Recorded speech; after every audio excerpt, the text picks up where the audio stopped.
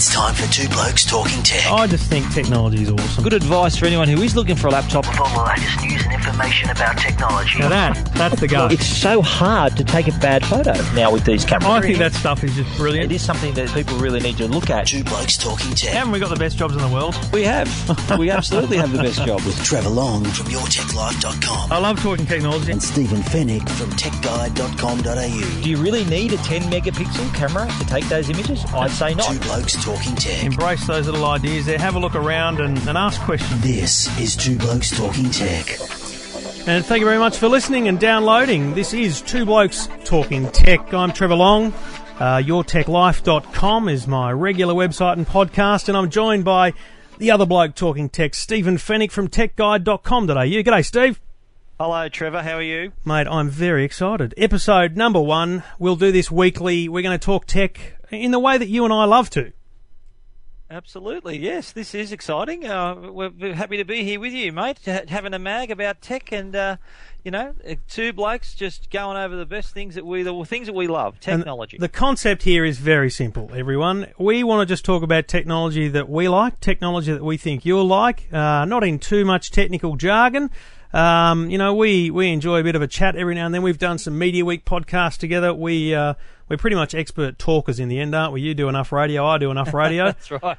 That's a good way to describe it. Mate. Exactly. We're talkers, so why not do a podcast talking tech? So stack to talk about on this first episode. We'll talk iPad 2, we'll talk Vodafone, we'll talk PS3, we'll talk group buying, we'll try and talk a whole stack of stuff. But most importantly, you're listening to Two Blokes Talking Tech. Two Blokes Talking Tech. You're listening to Two Blokes Talking Tech with Trevor Long and Stephen Fennick.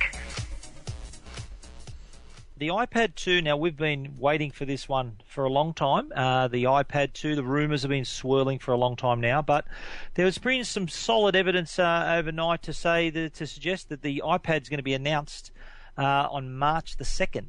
And they're saying, so has there been a big invite? Because normally when Apple has one of those big events, there's an invite goes out to a few journos and things like that, and it's a kind of an announcement. Has there been an announcement of a press conference yet? Not as yet, but I think if March 2, and we're talking, the rumour came from some pretty reliable sources, namely All Things D, which is a pretty respected blog, and also the New York Times. But the invite hasn't gone out yet. But I think if Apple are going to make their move, if that is actually the date, I'd say some lucky journalists will have an invitation in their inbox overnight or in the next couple of days. I won't be one of them, as always, but that's okay. I can't go. Every time I get one, I say to them, look, I'm very busy with my day job. I can't go. I have been lucky enough to be invited on these trips, and I hope to, if there is an invitation to be had, I'm hoping to have one. But, the rumours are that this new device is going to have a few extra features. So with an announcement like this, because this isn't a new product now, this is an evolution. So this is kind of like an iPhone announcement now, where it's kind of like, well, you know what we're announcing? Here's what's different. And so, Steve, put you on the spot. What do you think's going to be different about the iPad 2? Well, if you can believe the rumours, I think, there is one I think that's a no-brainer. I think it's the front-facing camera. FaceTime. They introduced FaceTime on the iPhone 4 last year, the iPod Touch. Even on the Mac, you can make FaceTime calls, and it's just natural. It's a no-brainer, natural progression. The iPad has to have a front-facing camera. That's number one. Yep. Possibly a rear-facing camera too. Okay, I don't think the rear-facing camera has any legs, because front-facing camera, I get that they're pushing FaceTime, but rear-facing, I don't want to hold that thing up and take photos.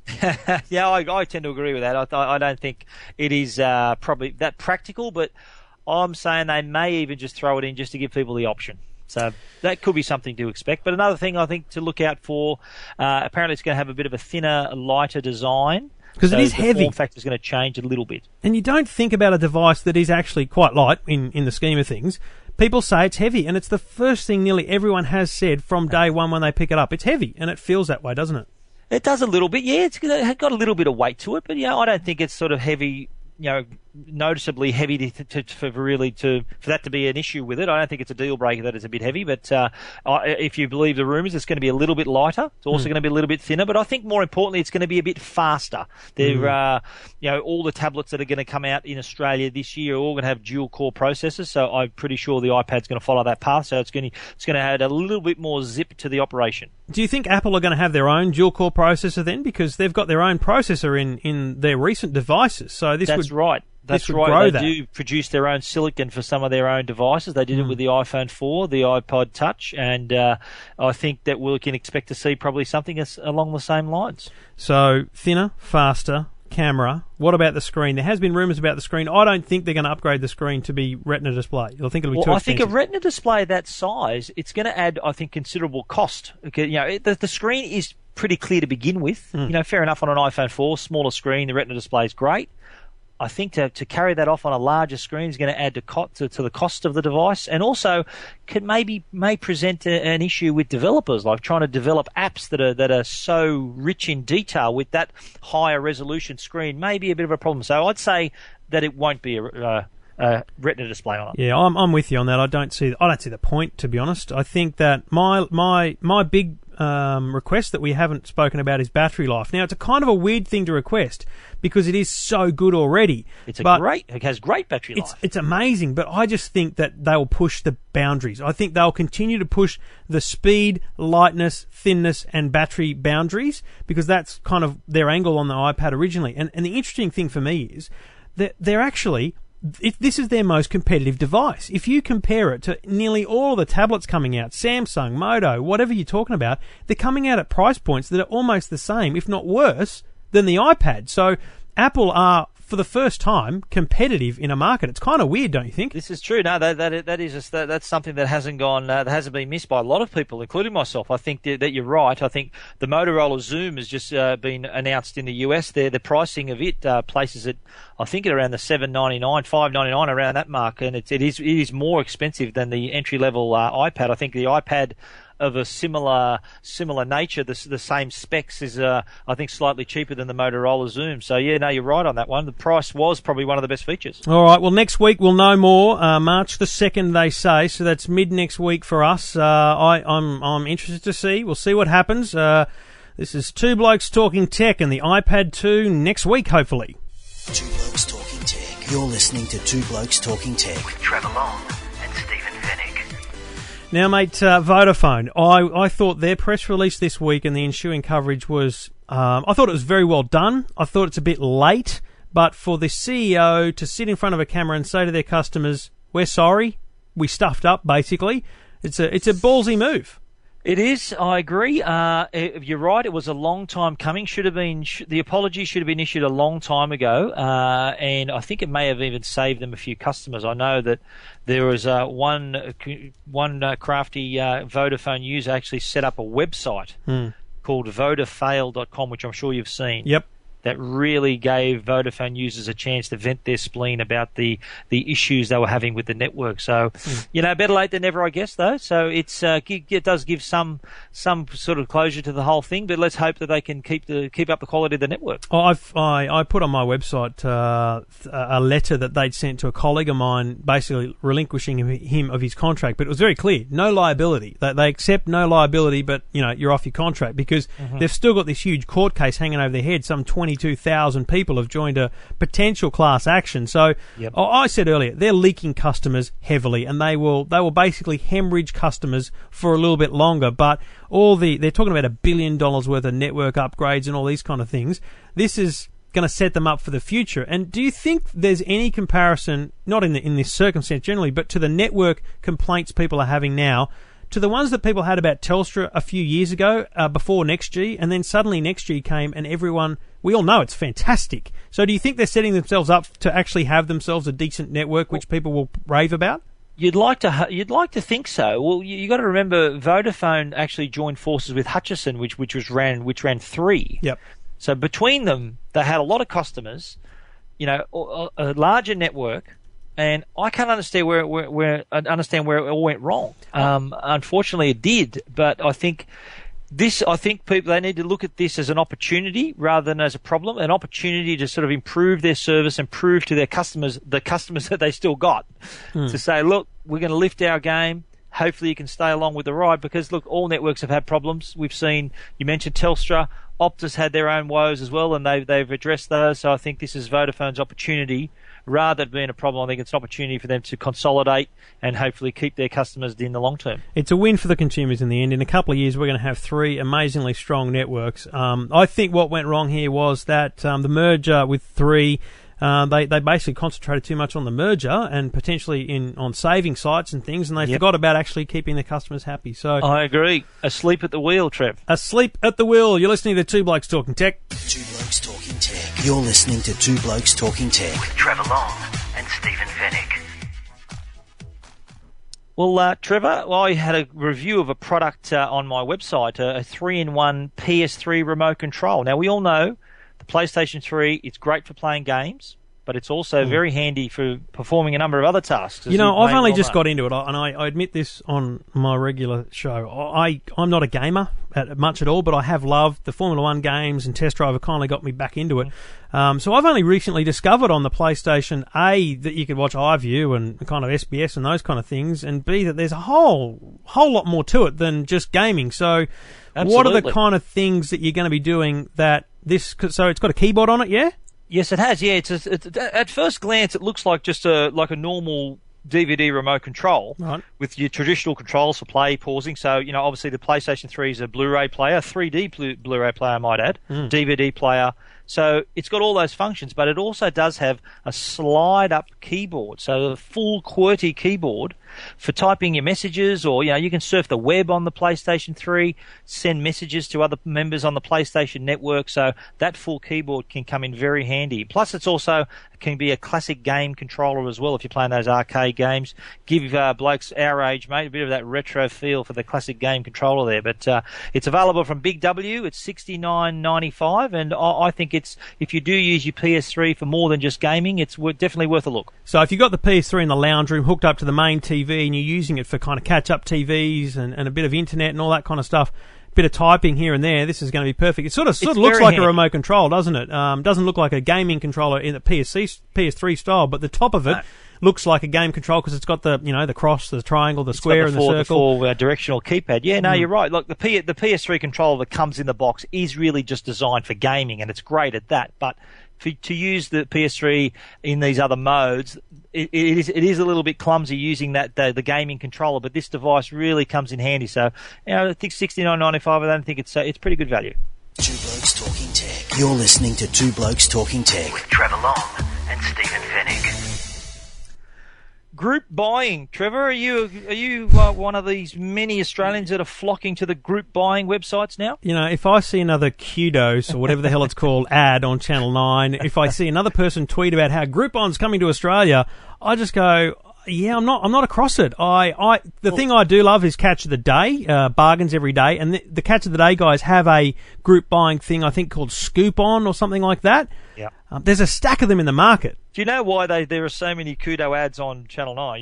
Because they own it, don't they? Well, that's right. It's a partnership between 9, MSN, and Microsoft. So we've got they've got an interest in it, and they're just judging from a release I received last week. They lead the way. Group buying websites have taken off, and the whole category has grown by something like 400% in the last few months. So it's definitely the way to buy. You know, strength in numbers, as they say. So if we go back a step, Groupon is a name people will hear around because it's big in the States, but it's not big here because they haven't come out yet. But there's one, and someone in my chat room right now has just mentioned like oo.com.au. There's Scoop On, there's Kudo. Yeah, there's Jump On It, Spreets, Living Social, and also I wrote on techguide.com.au about Deals Direct is now entering the group buying with Deal Me, which has a few little subtle differences too. So if I look at Kudo, because it's the only one I see all the time, it appears to me that they've done a deal with it, and it's different because it's not tech, and and it seems to be aimed at women, to be honest. There's a lot of beauty products and stuff like that. It seems to me that they've done a deal with a shop.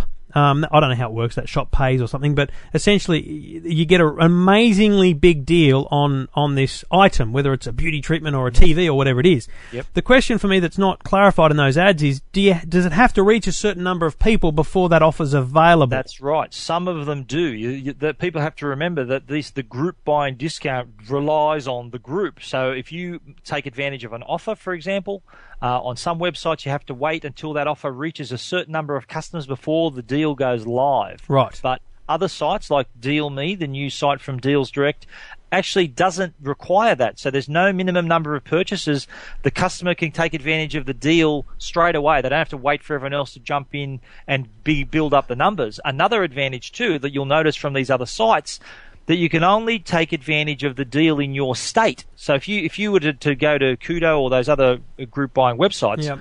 only the New South Wales deal comes up, or whichever state you happen to be in. Yep. But with DealMe, it actually gives you access to the deals around the whole of Australia, which I looked on there yesterday, it included a deal. If you were flying up to Queensland, for example, there's a cheap accommodation deal at some resort. So it gives you that advantage as well.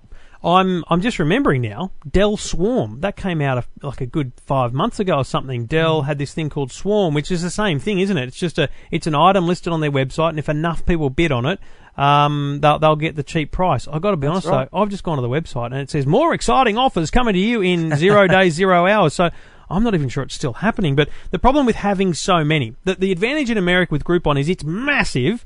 And it dominates. Whereas over here, they do have the numbers to back it up, don't they? Over here, we're just starting, and because we've got this huge number of sites, the groups aren't actually there. There's not enough of the groups to make the deals big enough. So it's going to be very interesting to see how this plays out in terms of who takes the lion's share. And obviously, Channel 9 have got into it with Kudo, so it probably will find Yahoo 7 and the 7 network jumping into one of them as well if they haven't already. You'd expect so, wouldn't you? Yeah, I know Kudo, they attract like something like 900, nearly 1 million unique browsers a month, which is more than 300,000 visitors more than the nearest competitor. So they've got the jump. I think the ads on Channel 9 really help them. Yeah, I think that's the case. So, I guess it's a matter of look out for it. If you're into saving big bucks, look out for group buying sites. But be wary that in the end you got to go with the swarm. I say swarm. You got to go with the groups, don't you? You got to go where the people are, or you're not going to get the deals.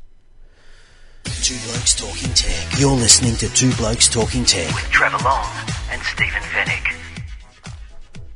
Mate, I'm very, very stressed. I get very stressed at work. I don't have a lot of time. What's happening with Facebook and the amount of stress that people are under? It can be a stressful experience, apparently, Trevor. The researchers in Edinburgh have revealed that there's Facebook-related anxiety. Now, I don't know about you, but I tend to sort of have a look at Facebook just to see what everyone else is up to. Yeah. And I've got to say the blood pressure has never, ever gotten up to any kind of alarming level. But some people apparently are. The stress comes from a few things: the guilt of turning down friend requests and the pressure to be entertaining to your friends. I don't have that pressure. You got to put on a song and dance. I don't have that pressure. I tell you, that's an interesting point. I never used to have any pending. I just approve everyone. I've got people in groups, and it's never really a problem because if I don't want people to see stuff, they're in special groups. And with the greatest respect to the people who I've not met in real life, I have a group of people who I've not met in real life. Who essentially aren't colleagues or anything like that, and they're in a different group, and I can. So if I want to stalkers, Trevor, or who are those people? I'm not suggesting what they're called, but I can actually customize my updates so that those people don't see them. I don't do it a lot, but the thing that I've stopped recently. I'm going, I don't actually really want you to be my friend, and I don't really know who you are, so I don't know why I will. So I've basically gone, you know what? Facebook is for mates, family, and people I get on with. So, mate, you're there. That's okay, fair. You've made the fair cut, distinction. Right? Twitter is for just complete inundation of information. I'm a ranter. I go crazy. I talk about anything. I don't do that on Facebook. I've actually noticed that, Trev. Yeah, thanks. You're a pretty active tweeter. But that's great. It's all productive stuff there. I'm currently researching, and we'll talk about this in a couple of weeks. I'm researching influence scores on Twitter. There's some very powerful metrics going around about how do you determine who's influential and what sort of clout people have on. It's very interesting stuff. So I use Twitter for just information pushing out and pulling it in, and LinkedIn which is another social network, I use purely for professional relationships. If I've got a relationship with someone, I've met them, I've got a business card, I put them on LinkedIn because it's like a contact book then. That's kind of the social network for professionals. Exactly. But so here's my Facebook stress. Okay, I don't know if your wife's on Facebook. I don't know if you have close relationships with friends on Facebook. But I'll be honest, a lot of our communication with friends and family is on Facebook. I have a lot of cousins in my family. Same. And Same to be honest, I don't keep up with them much. And so when we make an announcement, it's pretty much Facebook. All right, I'm not ringing all my cousins. I'm ringing my mum. I actually had a birthday recently, and it was very nice to see that all the messages come through wishing me a happy birthday on Facebook, including from my family, not my immediate family, who saw me on the day, but my cousins and people that live. I've got relatives living in Malta that they sent their best wishes, and that's the terrific side of Facebook, I think. But I haven't been stressed though, Trevor. Let me give you this challenge. I'll give you this challenge next year. Before your birthday, remove your birthday from Facebook. Okay, I'm going to remember. That's exactly right. I removed my birthday from Facebook, and do you know how many people wished me a happy birthday last year? Bugger all. Immediate family. Exactly. And I think that's one of its best uses, I've got to say. It's to remember people's birthdays. Exactly. Including your family or your wife's if you happen to be forgetful. That's why my wife has a diary, okay, to keep a track. And that's why I got married on New Year's Eve. I'll never forget it, okay? But you'll never forget that one. Exactly. Facebook stress. There is Facebook stress when you've got an announcement to make. Do we make it now? Have we told enough people? Is anyone going to be upset by this announcement that we should have told in person? That's where there can be Facebook stress. I think you got to draw the line, though, Trevor, making certain announcements on Facebook. Do you announce if your wife's expecting on Facebook? I think there has to be some kind of etiquette there. Well, obviously you got to tell your immediate family in person. Like you wouldn't like to know that your brother or your sister is having a baby. This is the point. Family were on Facebook. You got to worry about that. You do have to worry. And that kind of is a bit of a stress then. Exactly. So my brother-in-law got engaged today. He's on holiday in Fiji, and he told his brother and sister and his mum and his dad. And then he popped the question on holiday, and they both went on Facebook and said, I'm engaged. Fantastic way to announce it because they're total. What's the newest generation? Generation Z or something? They're very young, and so their mates are all on Facebook. So it's pretty full on in terms of making announcements. But anyway, I agree there can be Facebook stress is my bottom line. But I think what I found really interesting in this story about the Facebook stress is that another cause of stress was they were too scared to stop going on Facebook because they were worried they're going to miss out on all the goss and all the social activity. So they're kind of damned if they do and damned if they don't. And then you run into someone and they say, "But didn't you know?" And they say, "No." And that is stressful. It's all I very think I'm stressful. being stressed now. I've got to get back on Facebook. You're listening to Two Blokes Talking Tech with Trevor Long and Stephen Fennick. Very stressful, mate. Well, one thing you won't find stressful is Sony's new announcement, their Music Unlimited announcement. Now, it's called, code name is Curiosity. Now, I need to spell that because it begins with a Q. It's never a good thing when you got to spell the name of something, I reckon. Qriocity is Sony's new development. It's a cloud-based initiative. Now, for those who don't know what the cloud is, it's not those things that blow above our head during the day. It's actually another name for storage on the internet. Exactly. So Sony have launched this new service which allows people to stream music through their compatible Sony products like the PlayStation 3, their network-connected Bravia, and other devices like that, their Vio, PCs. Their new phone, maybe? The new mobile, Android-powered Sony Ericsson devices as well, Blu-ray disc players it'll work through. These are all network-connected devices. So, music streaming. What do you think of that? I don't get it. I've got to be honest. I want my library in my home. I want to physically have it sitting there so that I can pick it up and take it somewhere. So you're still a CD man, Trevor? No, I have a network storage device, and I could theoretically pick it up and take it to a mate's place and play all my music at a party. Yeah. Because I own the music. Sure. But then, the argument Sony would make is it not that I could use my login at my mate's place to stream the music? Yeah, but you got to hope they got a Bravia or a PlayStation 3. That's the trick. So how does it work? What do I pay? Do I pay per download like I do on iTunes? I'm paying $1.69? You pay a monthly fee. I think there's a basic plan where it's $4.99 a month and a premium plan where it's $12.99 a month. Now, with the basic, all you get is a selection of some channels that you can hear. It's basically like your own personalised radio station. You can approve and disapprove songs, and over time it gets used to your music taste. So, but with the premium subscription, you can actually play any song on demand and create your own playlists as well. Right. So, it's I think it's on paper it's a great idea, but I'm a bit like you. I'm a bit of a download to own man, and I like to sort of have my stuff wherever I want, and this would be good in a way maybe to discover new music. Yep. And that's an excellent point. Pay a subscription to find music, perhaps. A low-level entry point to find music, and then you buy it. See, they've removed DRM, so you can keep and save and use your iTunes music or Big Pond music, whatever it is, on any device. So here's the thing that worries me. Do you remember when you first had a mobile phone? You're paying $500 a month for it sometimes.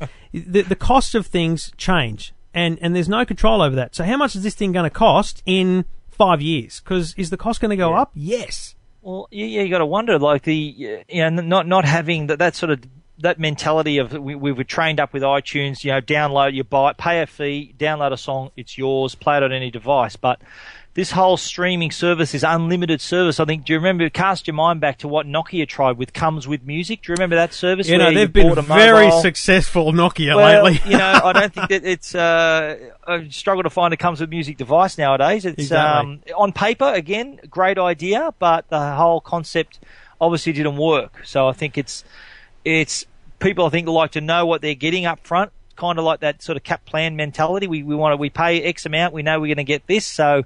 I don't know. This is, like I said, a great idea on paper, but I think maybe trying the basic, the $4.99 a month. You get your own little channels to listen to. Could lead to some interesting music discovery, and then you just got to hope that you hear some of your favourite music, which you can over time hone it to sort of to your taste. So my advice: GrooveShark.com. Wonderful website. It's a Flash-based website, and I've got a mate, and we catch up maybe once every 3 months, and we sit down. Frankly, we have a few drinks. We sit there with a laptop. We just listen to music, sing along, have a chat. It's good, just relaxed stuff. Don't need to take the iTunes library with me. We just type a song and it comes up. You save the playlist for next time. I don't look. I've got to be honest. I don't know how it works. It sounds illegal to me, but essentially, it allows me to browse music. And you know what? Because I am a good, law-abiding citizen, I then buy what I want. You know what I mean? Yeah. Like I listen to stuff I like and then I buy it. So there are websites out there. There's a heap of them in the UK. There's licensing rights everywhere around the world for these things. But look, I think it's a great initiative, but they've got to have the full library. I mean, iTunes has shown that. They've only just got the Beatles, for crying out loud. So you've got to have the full library if you want it to work. Music Unlimited's already been launched in the UK, actually, and Ireland and across Europe, and it was we were launched actually in Australia. It was launched in Australia and New Zealand the same day as in the US. So it'd be interesting to see how they they embrace it over there. They've obviously got a lot more people to experience it over there than we have, but it's going to be, it's one of those things where you got to sort of try it before you buy it, kind of thing. And I think it's got its potential, but at the end of the day, you're going to see if you're going to get your money's worth, I suppose. Memo to Sony, it's a stupid name. Two Blokes Talking Tech. You're listening to Two Blokes Talking Tech with Trevor Long and Stephen Fennick. Hey, Steve, I told you when we had the idea for this show that we could talk underwater. I did tell you that, didn't I? We can. Can I also say one other thing, Trevor? That when we came up with the idea for this podcast, the original names we came up with were pretty lame. Do you remember that? We were going to call it Tech Week, Net Week, Tech Day, whatever it was. And I think one of us, I think it was you or I, said, look, it's just going to be two blokes talking tech. And I think I said, that's it. That's it. That's what it is. If it's not two blokes talking, someone said to me tonight earlier, they said, "Oh, can I be a guest on your show?" I said, "Well, that'd be three blokes talking tech." Hello, this is just me and you, no one else, and what you'll hear each and every week, and hopefully we'll get the podcast out and available on iTunes every Thursday. Should be available. It's just me and you, mate, talking tech, the news of the week, the gadgets of the week. The things that interest us, the opinions that we have, and if you don't like them, send us an email. And the website is twoblokestalkingtech.com.